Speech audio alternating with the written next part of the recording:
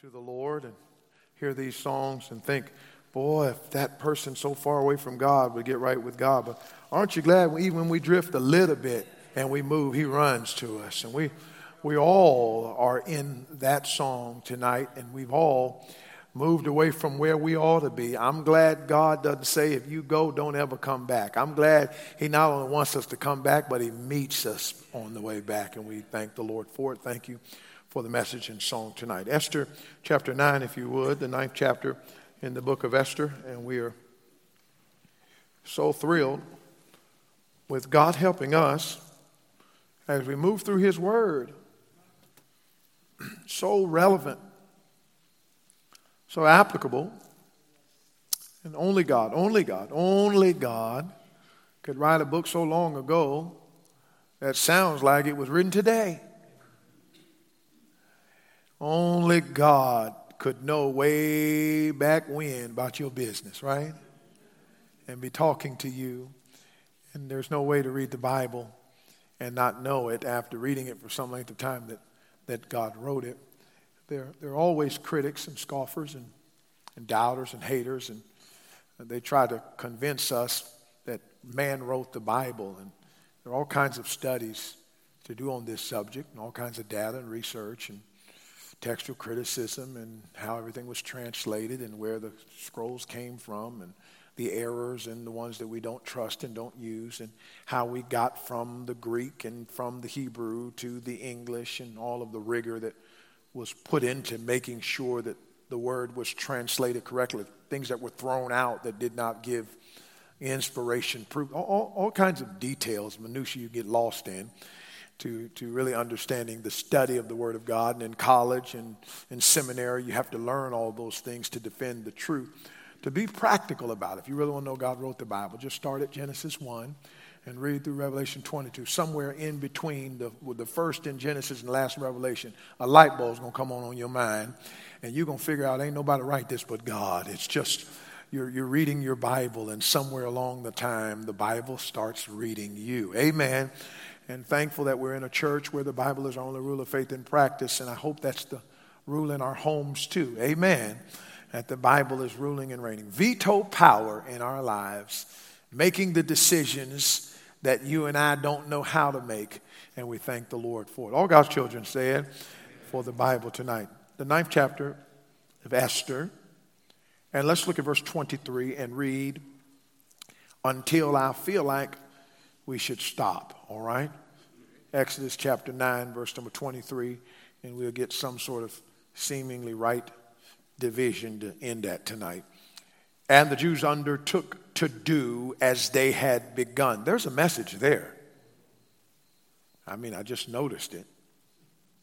But I wonder how much better the world would be if Christians would do what they began. And I wonder how many believers in the building tonight have quit something you started doing. And my question to you would be tonight this. If it was right when you started it, what makes you think you should have stopped?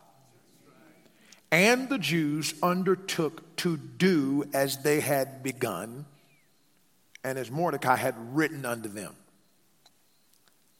Because, everybody say because, Haman the son of Hammedatha, the Agagite, the enemy of all the Jews, had devised against the Jews to destroy them and had cast, say it, that is, the lot to consume them and to destroy them. It's an interesting verse 24. They continue to do what they started to do because of what Haman did. It's an interesting reason to be doing it, because of what Haman did.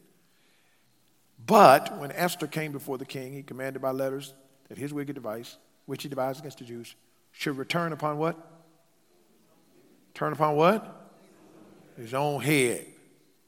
Be careful when you mess with the people of God.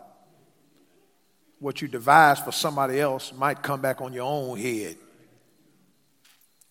And that he and his sons should be hanged on the gallows. Act a fool if you want to. You're going to mess it up for you and your kids. Wherefore? Everybody say wherefore. They called these days Purim after the name Pur. Everybody see that? Purim after the name Pur. Therefore, everybody say therefore, for all the words of this letter and of that which they had seen concerning this matter, and which had come unto them, the Jews did what? Ordained all of it. Took upon them, upon what? Their seed, and upon who? All such as joined themselves unto them, so as it should not fail, that they would keep these 2 days according to their writing and according to their appointed time. How often? And that these days should be what? Remembered and what? Kept. Everybody say remembered and kept. Amen. Listen, there are some things that need to be forgotten and discarded. But the other things need to be remembered and kept. Anybody in agreement with me tonight? Let the church say amen. Father, add thy blessing. Cleanse me, empty me, fill me. In Jesus' name, amen. You may be seated. Thank you for standing.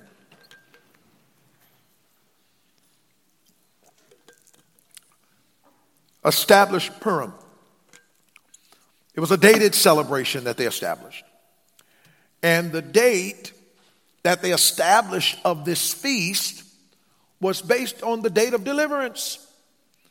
And the celebration marked the conquest. And I have said to you the last several weeks, I'll repeat it again. You're going to have some conquest in your Christian life if you're going to establish some celebrations. You can't celebrate victory if you ain't never had it. And by the way, if you're saved tonight, we know at least you got one victory to celebrate, and that's the day you accepted Christ as your Savior. And that was a conquest. It's a conquest that Jesus had and that you and I got in on. He conquered death. He conquered sin. He conquered the grave. And when I got saved, I got in on the victory. That's why we sing the song, There is a Victory in Jesus. And by the way, when it comes to the soul-saving business, the redemption of mankind, when it comes to the washing away of sins, when it comes to the deliverance from hell, when it comes from the passing of death to life, when it comes to the entrance into heaven, when it comes to the deposit of the Holy Ghost, when it comes to peace with God, when it comes to being justified and sanctified, when it comes to being adopted into the family of God, victory in Jesus is not only a way to have victory, it is the only way to have victory. You can't get victory unless you get it in Jesus. And so the celebration as a child of God is due to the conquest of God. And so it should not be on surprise in the book of Esther that they are marking the day of celebration to mirror the day when God delivered them. And so for one group, the Jews in the unwalled cities, they set it for the 14th because they fought and rested on the 14th. And the Jews in Shushan set it for the 15th because they fought on the 13th and the 14th and rested on the 15th. So we understand that their date was based on their deliverance. One group fought for 1 day, so the next day was their rest day. Another group fought for 2 days, so after 2 days, their rest day. They had different days because they had different victory days. By the way, we don't all celebrate our birthdays on the same day because we weren't all born on the same day. Watch this now. So you don't all celebrate your spiritual victories on the same day because we didn't have them on the same day. And I'm glad that God, who's a big God who rules the whole world, is also a personal God, and that you and I can all be winning together in Christ and winning separately in Christ, because he's not just the father of the whole world, he's the father of every child. So I hope you got some victories this week, and I hope that you're marking your celebrations accordingly. So the dated celebration, the determined communication, Mordecai is writing letters to make sure he communicates this celebration to everybody. Look at verse number 20. There it is. He sent letters unto all the Jews in all the provinces, nigh and far, to establish them that they should keep the 14th day of the month of Adar and the 15th. Hey y'all, you know you won, you know you rested, so I'm telling you, we're writing it down and keep the celebration. And I told you last week, you got to set yourself up to make sure that you have the tools in place to not forget what God's done in your life. Listen to me, there's a whole lot of stuff that gets written down that's no good. There's a whole lot of stuff that gets marked up that's no good. There's a whole lot of records that people keep, and they're records about bad stuff that, listen to me, the world is wired to remember all your failures and not to acknowledge all of your good character. I'm glad that we serve a God who gives us victory, and he says, listen to me, if they keep talking about everything you did wrong, somebody needs to keep talking about everything God does right. And so He says we're determined in this communication, and this determined communication was based on a delightful commemoration. Here we are last week, 21, to establish among them that they should keep the 14th day and the 15th day of the same yearly. Verse 22, and all as the days wherein the Jews rested. Here's the commemoration. What are we celebrating and what are we remembering? Here it is, 22. We're remembering that we rested from our enemies. We're remembering when we were turned from sorrow to joy, from mourning into a good day, that they should make them days of feasting and joy and of sending portions one to another and gifts to the poor. Listen, we ain't just clicking our heels, eating a bunch of food just because. We're not just partying because we have nothing to do. We're not just celebrating and eating food because we're hungry. We are commemorating something. We're commemorating the days when God turned our sorrow to joy, our mourning into a good day, to make us days of feasting and joy. Listen, hang around Jesus long enough, you're going to be marking more and more times when he turns mourning into joy, sorrow into gladness, rain into sunshine. I wonder if I've got one or two or about 25 witnesses in the house tonight who have been in on them days where God turned it from mourning to joy. Can I get a witness? Now listen, if he's done it,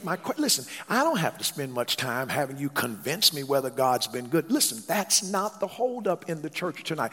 It's not that God isn't doing good. It's that we're not celebrating his goodness. And listen to me, if you don't celebrate his goodness, you're going to be stuck on other things because you don't stick yourself on the things of God. Listen, thou will keep him in perfect peace whose mind is stayed on thee. Now listen to me, God's going to be God and he doesn't need your help, but he's not going to make you remember him. It's up to you to remember him, and he's given you enough good to remember. And so we have a problem directing our minds. Look at Scripture over and over again. It's so clear. Set your affections on things which are above. Colossians chapter 3. Seek those things which are above. Look at Philippians chapter 2. Let this mind be in you. Isaiah 26. Whose mind is stayed on thee. Philippians chapter 4. Finally, brethren, think on these things. Look, Romans chapter 12. Be renewed in your mind. Listen to me, ladies and gentlemen. God has been good. God has been faithful. God has been gracious. God has been favorable. Listen, he has healed folks of sickness. He has delivered folks from sin. He has saved loved ones.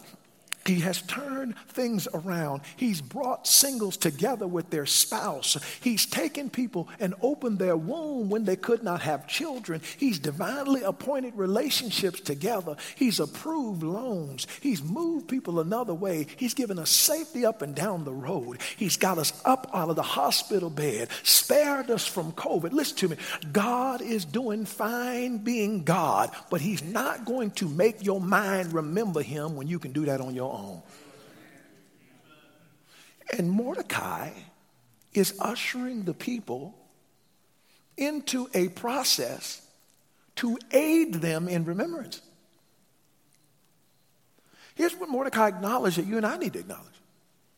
We don't remember stuff unless we make sure we do. Some of y'all, not listen. We don't remember it unless we make sure we do. I don't care how good of a memory you have. I don't care how vivid you are. I don't care how I don't need to write it down. I'll remember it. Listen to me. You are going to eat that phrase eventually.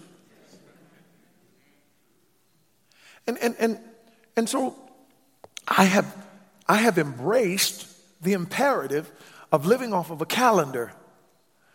And so my whole life is on this calendar. I mean, from tonight to 2026, there are dates, just that far in the future of living off of a calendar. And listen, put it down. Listen, when you forget to put something down and you mess up, it will make you remember to put it on the calendar next time. I have had times when the preacher say, hey, when are you going to get here next week for our meeting? And I said, well, what meeting? Next week, what?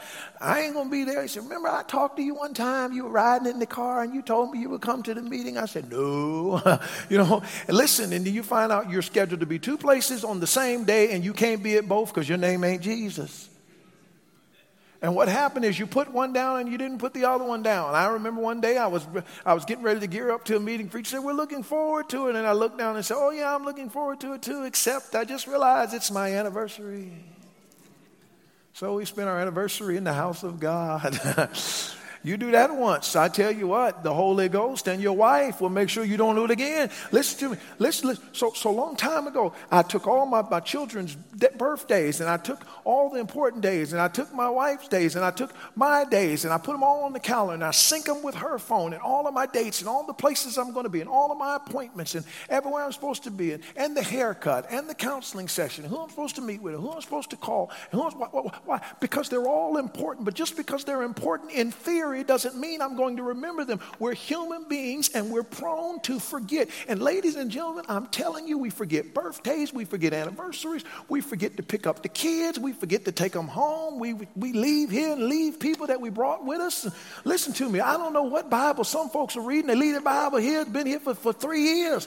I guess they're reading it on their phone. Listen, I'm just telling you, we forget stuff all the time. We forget our phones, and we bring them, we forget to turn them off. You know what I'm saying? I mean, we do all of those things. And ladies, the unfortunate thing is we say oops about a lot of stuff, but unfortunately, God has been good, God has been faithful, and we have mistaken to remember him because we have not put it down. And some of you are not the testifying type. And you don't really like to speak about it all the time. And you're shy and you're nervous. I'm just telling you, testifying puts the blessings of God on the record.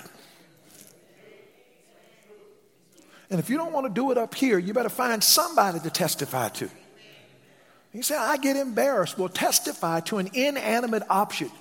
At least it's coming out of your mouth. Remind yourself. I'm asking you, what tangible reminders have you put for yourself to remember God? Come on, teenagers, I'm talking to you. You want posters up on your wall. You want TikTok videos on the internet. You want screensavers on your phone to remind you of all of this stuff. Let's get some teenagers in here, put some Bible verses up on their wall. So when I get up in the morning, got crust all in my eye, the first thing that I look at is, oh, give thanks unto the Lord, for he is good. Instead of some baller or some rapper. Huh? Come on, talk to me. And all the grown folk too. I got to sit at the computer all day long. You ever thought about putting a verse across it? Something to help me remember God. This is what Mordecai's saying. It's a delightful commemoration. Let me give you this tonight. I want to get to this. It's a distinct characterization. A determined communication. A delightful commemoration. A dated celebration. Now watch this now. A distinct characterization. I mean, not only did they remember what God did, but they gave it a name. Please listen. The name not only remembered what God did, but it also remembered what the enemies tried to do. Anybody listening? Sometimes you need names that not only bring up the blessings of God, but bring up the attacks of the enemy.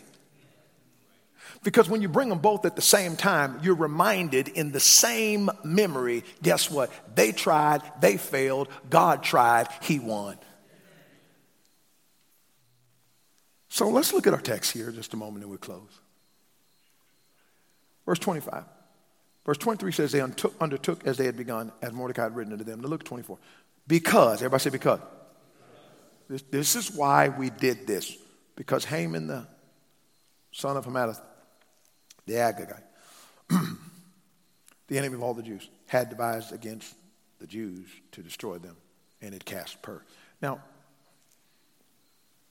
gentlemen, can we go back to chapter 3, if you could, and give us verses 7 through 15 of chapter 3, and let's remind the people of chapter 3, verse number 7, of this plan that Haman devised and what he called it. Chapter 3, verse number 7, in the first month, that is in the month Nisan, in the 12th year of King Ahasuerus, they cast what? Pur. Okay? That is the lot. Okay, if you're taking notes tonight, Pur means the lot. Purim is plural of lot. Okay? Purim is lots. Pur is the lot. Now they cast lots. Now, some of you look at this and go, you know, what was Haman casting lots for? He was casting a lot to see when the Jews would be destroyed. Okay? Now, the casting of lots was similar to the flipping of a coin, to the rolling of dice, or the pulling of straws. And so it was given to chance. Haman said, we're going to kill him, so let's cast a lot to decide the date of their demise. It's pretty insensitive, isn't it? This is what he did. And this is what Haman did, all the way down to 15, that's described. Mark that in your notes. Proverbs 16:33, put this in your notes. The lot is cast into the lap, but the whole disposing is of the Lord. So the Bible tells us the casting of lots would occur several times in Scripture. In Joshua chapters 14 through 21, they cast lots several times to determine the land that the people would have. Several times in the book of Numbers, Numbers 26, Numbers 33, Numbers 34, Numbers 36, God allowed Israelites to cast lots to determine his will for a situation. Various offices and functions in the temple were determined by lot, according to 1 Corinthians 24. Here's a familiar one. They cast lots in the book of Jonah to see who was the cause of the storm. When Judas betrayed Jesus and the disciples went from 12 to 11, Acts, the beginning of Acts, they cast lots to see who the next choice to replace Judas as an apostle would be. Roman soldiers cast lots over Jesus' garments. Now, Proverbs 16 tells us the lot was cast into the lap, but the disposing was of the Lord. This was a practice that God allowed. Men would do it, but somehow in men's attempt at a human process, God determined the outcome. So I want you to understand this was a practice that God allowed, and although it doesn't make sense to pull, it seems to be chance, but Proverbs tells us it actually didn't end up being chance. It ended up being God's choice. And if God didn't want them to do it, he wouldn't have allowed it. So there were lots that were being cast, and when they cast the lot, somehow God got involved. We don't know what he did. Did he light up stuff? Did he show stuff? Did he make? But clearly Proverbs 16 says even though men were casting it to chance, God made sure that the outcome came out the right way it should be. Aren't you glad that even when men do stuff crazy, God knows how to fix it up? Now listen, here's Haman casting a lot. Here's the interesting thing, and I'm almost done. He cast a lot over which month to kill him, and amazingly, the lot came up on the 12th month. So isn't it like God? Haman wanted to kill him, and Haman used lots to decide when to kill him, but God made sure that even Haman's plan to kill him ended up at the very last month of the year. And that gave Esther and Mordecai and all the Jews time to get the plan together to get God involved. Aren't you glad that the stuff behind the scenes that people that think they're in control are doing about your life and playing with your livelihood, and you're stressing out because this boss, this supervisor, this person is making the decision that could mess up your own whole future. This banker is deciding whether you get a loan. That this doctor is controlling your surgery, and you get nervous because men seem to be in control. Listen, men are just the puppets on the stage. Listen to me, God's got the strings. You've got to understand that. So the lot falls on her. By the way, all of this stuff that God allowed in the Bible, the New Testament doesn't advocate any of it, because nowadays we don't need to flip no coins, pull no straws, watch this now, or roll no dice, because we don't need chance. We got the Bible, we got the Holy Ghost, and we got prayer. So the process is never advocated again in the New Testament. It certainly was allowed in the Old. But I just want to establish this, that there's a distinct characterization for this name. The Jew says, we're going to establish a feast. And you know what we're going to give it? We're going to give it the same name, but plural. The name of the lot that he cast to kill us is going to be the name of the feast that we have to celebrate that God delivered us. And I'm just telling you, it might be good that you get some good names for your celebrations. And that the names somehow cause you not just to remember what God did successfully, but that the names would also remind you of what the devil failed at miserably. And we're going to have to gather some human aids to help us have some heavenly aspirations. And we have been guilty, unfortunately, of letting the memory of God's deliverance fade. Could I give you this for just a thought? I know there's a lot of sanctified talk that says you speak it into existence, speak it into existence. Now listen, you can't speak nothing into existence, all right? If it's so, Paul would have spoke the thorn in the flesh out of existence. If anybody had power, Paul should have. But I will tell you this. There is definitely a distinct correlation between what you keep repeating and what you keep remembering. And there are a lot of Christians that are so negative in their mind all the time because they're so negative with their mouth all the time. And I'm just letting you know, every one of us has to have an MO for our lives and certain criteria to determine with whom we spend quality time. I have just made up my mind. Negative-mouthed people are not people that I intend to spend a lot of time with. Because negativity is more rapidly contagious. And here's what Mordecai's saying. I know y'all. I know me. I know the flesh. We better write it down, celebrate it every year, and we better give it a name that makes sure we not only remember what God did, but we remember what Haman tried to do too. Look here, you know good and well, there were a bunch of times the devil tried to destroy you, ruin you, kill you, discourage you, knock you down. And there were times you and he were in agreement. But God, make sure your celebrations acknowledge God's goodness and the devil's foolishness. And that's why the book of the Revelation not only shows us in a new heaven and a new earth, but it also shows him cast in the lake of fire forever, because both of them is good news for you and me. Father, we thank you.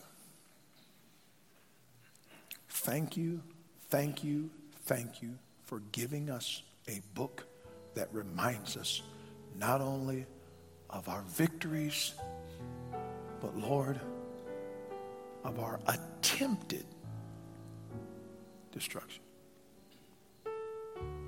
Now help us to do a better job.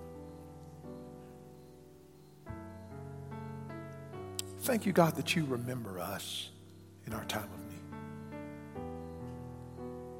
Forgive us for forgetting you. Roll back the memories. Roll back the curtain of memories now and then. Show me where you brought me from and where I could have been. Remember, I'm human. And humans forget. So remind me, dear Lord. And Lord, help me to remind myself. Help us, Lord. We love you, we bless you, we magnify you. In Jesus' name.